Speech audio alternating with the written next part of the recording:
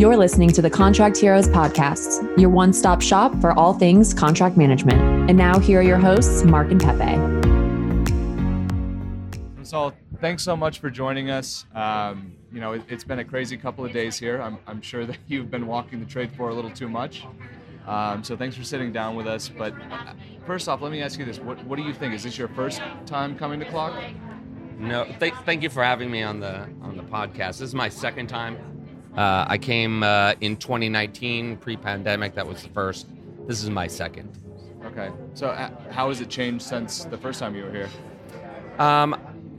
Surprisingly, it hasn't changed that much. Not at all? Not really. I mean, I think the layout's the same. I don't remember the walking being so much, but I could always use getting the steps in. Before this, we were talking about kind of the legal space at Boeing, and you were talking about how you don't own the contracts there, right? You're just kind of a part of the process. So I know you've only been there for a handful of months, but how is that laid out? Does a team own the contracts, or is it just an enterprise-wide kind of focus where everybody owns their own contracts? Each of the businesses themselves own the contract relationship, whether it's on the buy or the sell side. And then there's a corporate function that's responsible for indirect supply chain.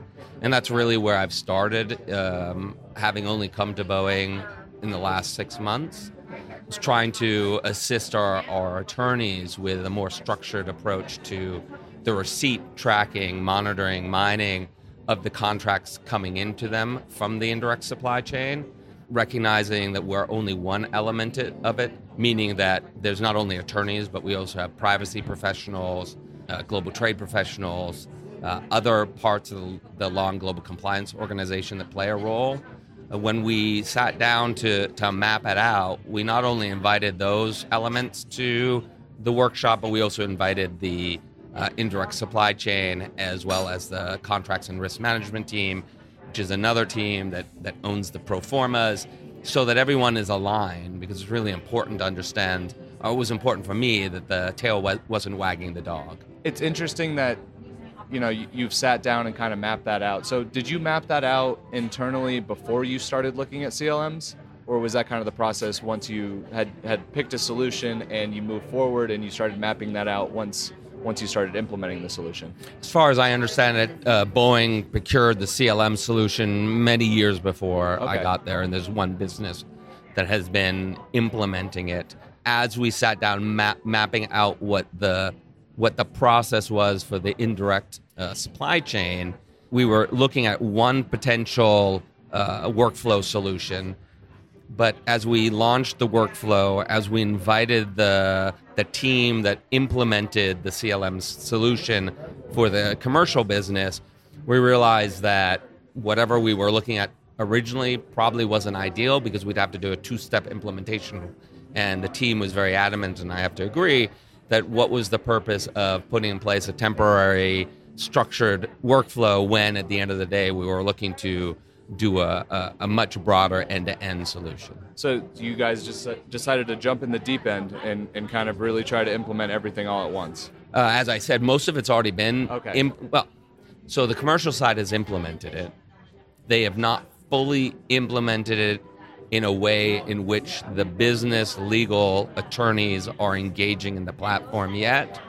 And we're looking to leverage their, meaning the IT and the commercial contracts teams, experience and lessons learned as we go ahead and try and eat the whole elephant from an indirect supply chain standpoint. Okay, so there was a little bit of a phased approach there. Correct. Went out with other teams first. And I mean, what would you say that some of the biggest challenges that you're facing, maybe not just with the implementation, just in general, that you see on a day-to-day basis? What does that kind of entail? Well, I think part of it is that there's a lot to do. And so it's really working with people and prioritizing the initiatives that we have with the limited resources, whether those are people or dollars. And it's making sure that there's strong alignment, not only across the functional teams for whatever process we're looking at, but also with IT, because they're responsible for budgeting, implementation, integrations. And so there's a lot of moving pieces. And it's really just learning the organization. I spent 12 years at my prior company. I knew most of the players. I could go straight to them, describe what I was trying to do, understand how the bureaucracy works. Part of it is just learning and networking and getting that two-way trust between my colleagues. Yeah. Right. I really like how we just kick off with this chat, Sol, and when you said that the contracts are not owned by legal, right? So we've seen that actually with a lot of our customers, and also looking at the focus that a lot of CLM vendors are doing regarding how other stakeholders inside the company, such as procurement, for example, or supply chain, or even sales, right? So which are like the main pain points that you see, I mean, besides inside the legal team, in the other commercial departments, and how do you think those can be solved using a CLM solution? Well, I think part of it's just a lot of white space in between. We use a lot of emails. Right. And so just imagine an email goes into a procurement agent. It sits for a couple of days until someone gets it. It then needs to work through the process. There's no less than 10 other functions that need to weigh in on whether or not there's some element of privacy or global trade or insurance or some other risk that we're trying to mitigate. That has to be worked many times in serially rather than parallel.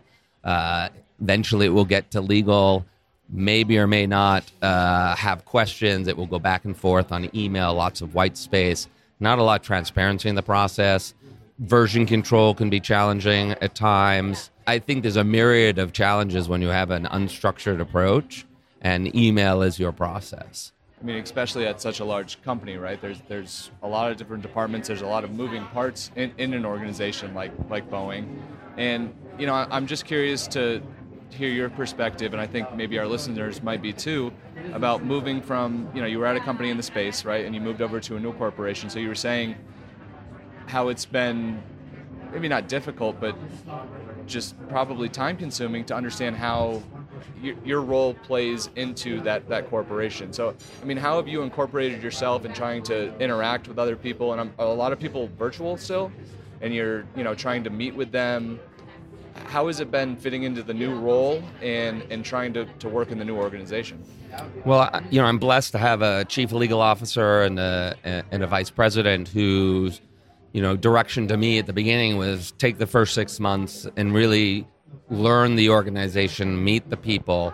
And so I had the chance to go around the company, 8 major sites, talk to 350 plus attorneys, paralegals, support staff, non-legal professionals, and really start understanding what the pain points were, meeting people face to face in most instances. So I've had the opportunity to really take a step back and look at it holistically and try and understand, okay, where are some of the low-hanging fruit that we can go and try and attack quickly, but also at the same time, how do those things hang off of a larger strategy, a larger vision as we try and modernize and move ourselves forward. And what are those low-hanging fruits? Well, I think some of that is just workflows that we can put in place, normalization with IT in terms of budgeting.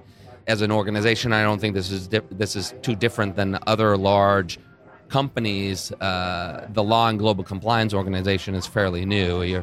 We're a Frankenstein of different organizations that were pulled and shoved together because of the needs to mitigate risk and the legal pressures at that time. And now taking the time to say, okay, that was the right decision to make. How do we now optimize the organization? Where do we see that it would be beneficial to have some sort of cored up capability?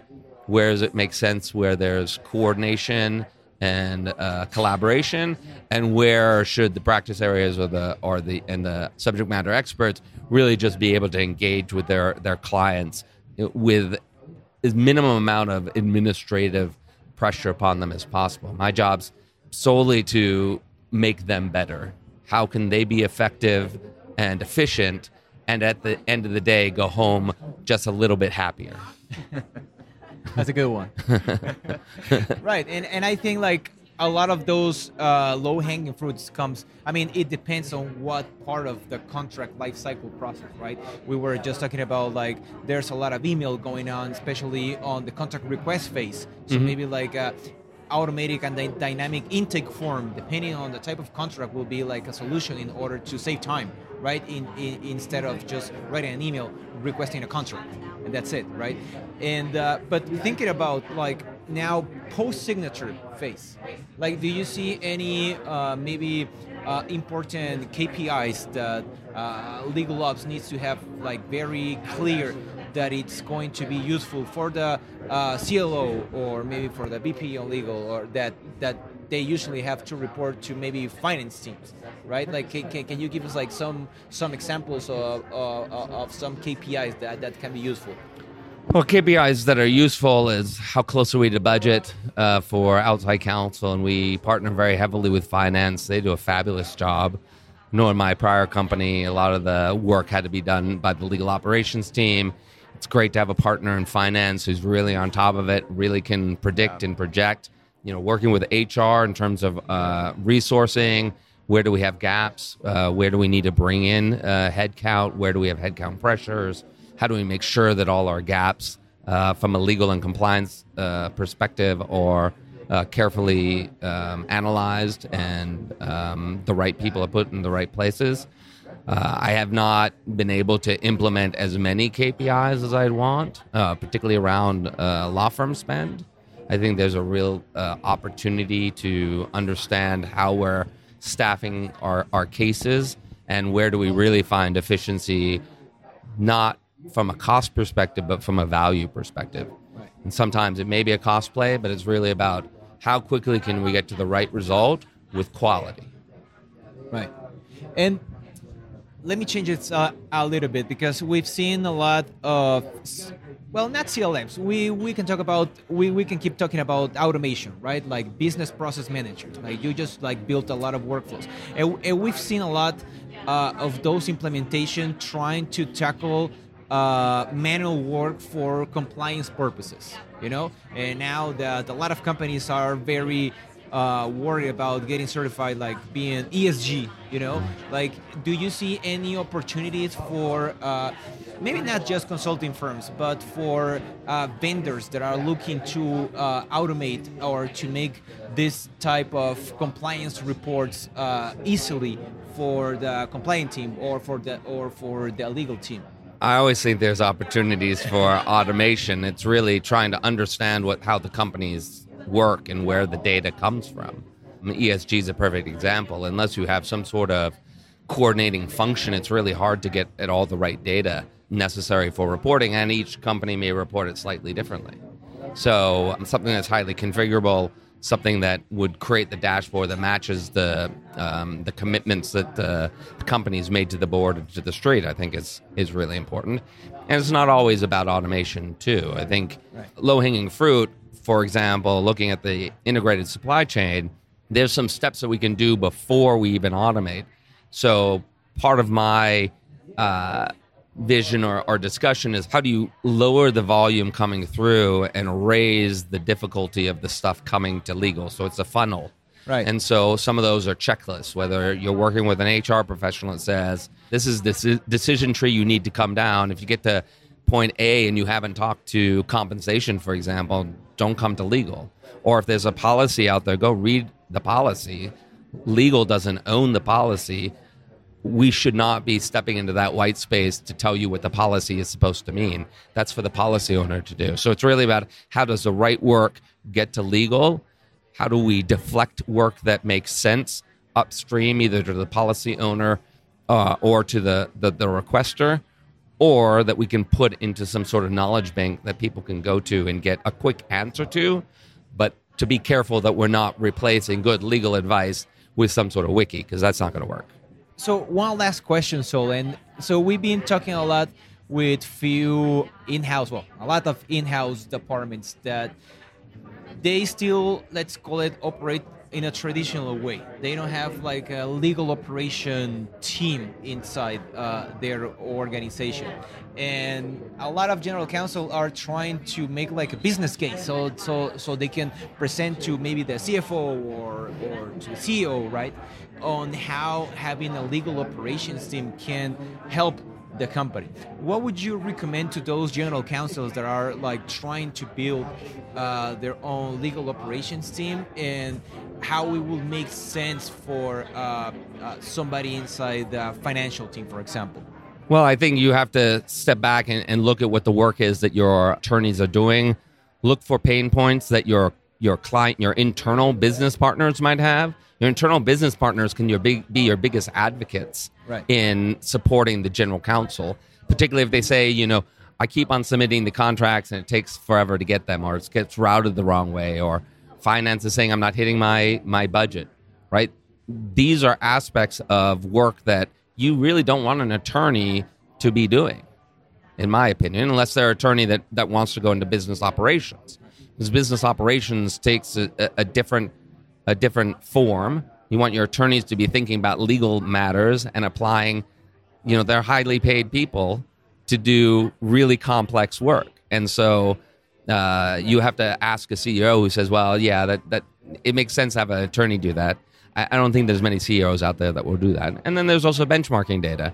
Gartner has information, ACC, Clock. There's lots of other people in the industry to go talk to and find ways to sell the message to the C-suite. Yeah, and I think that's what we're seeing, right?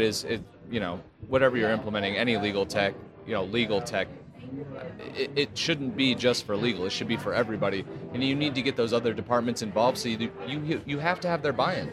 Your project's probably not going to work out if you implement something just for your department and then try to bring in those business processes later. So it's definitely what we talk about all the time. So I appreciate the conversation. This has been awesome. Thank you very much for the invitation. All right. Thanks to everybody for listening to another episode of Contract Heroes. This episode of the Contract Heroes is sponsored by Coho Consulting. Coho helps organizations of all shapes and sizes find, implement, and manage their chosen CLM tool.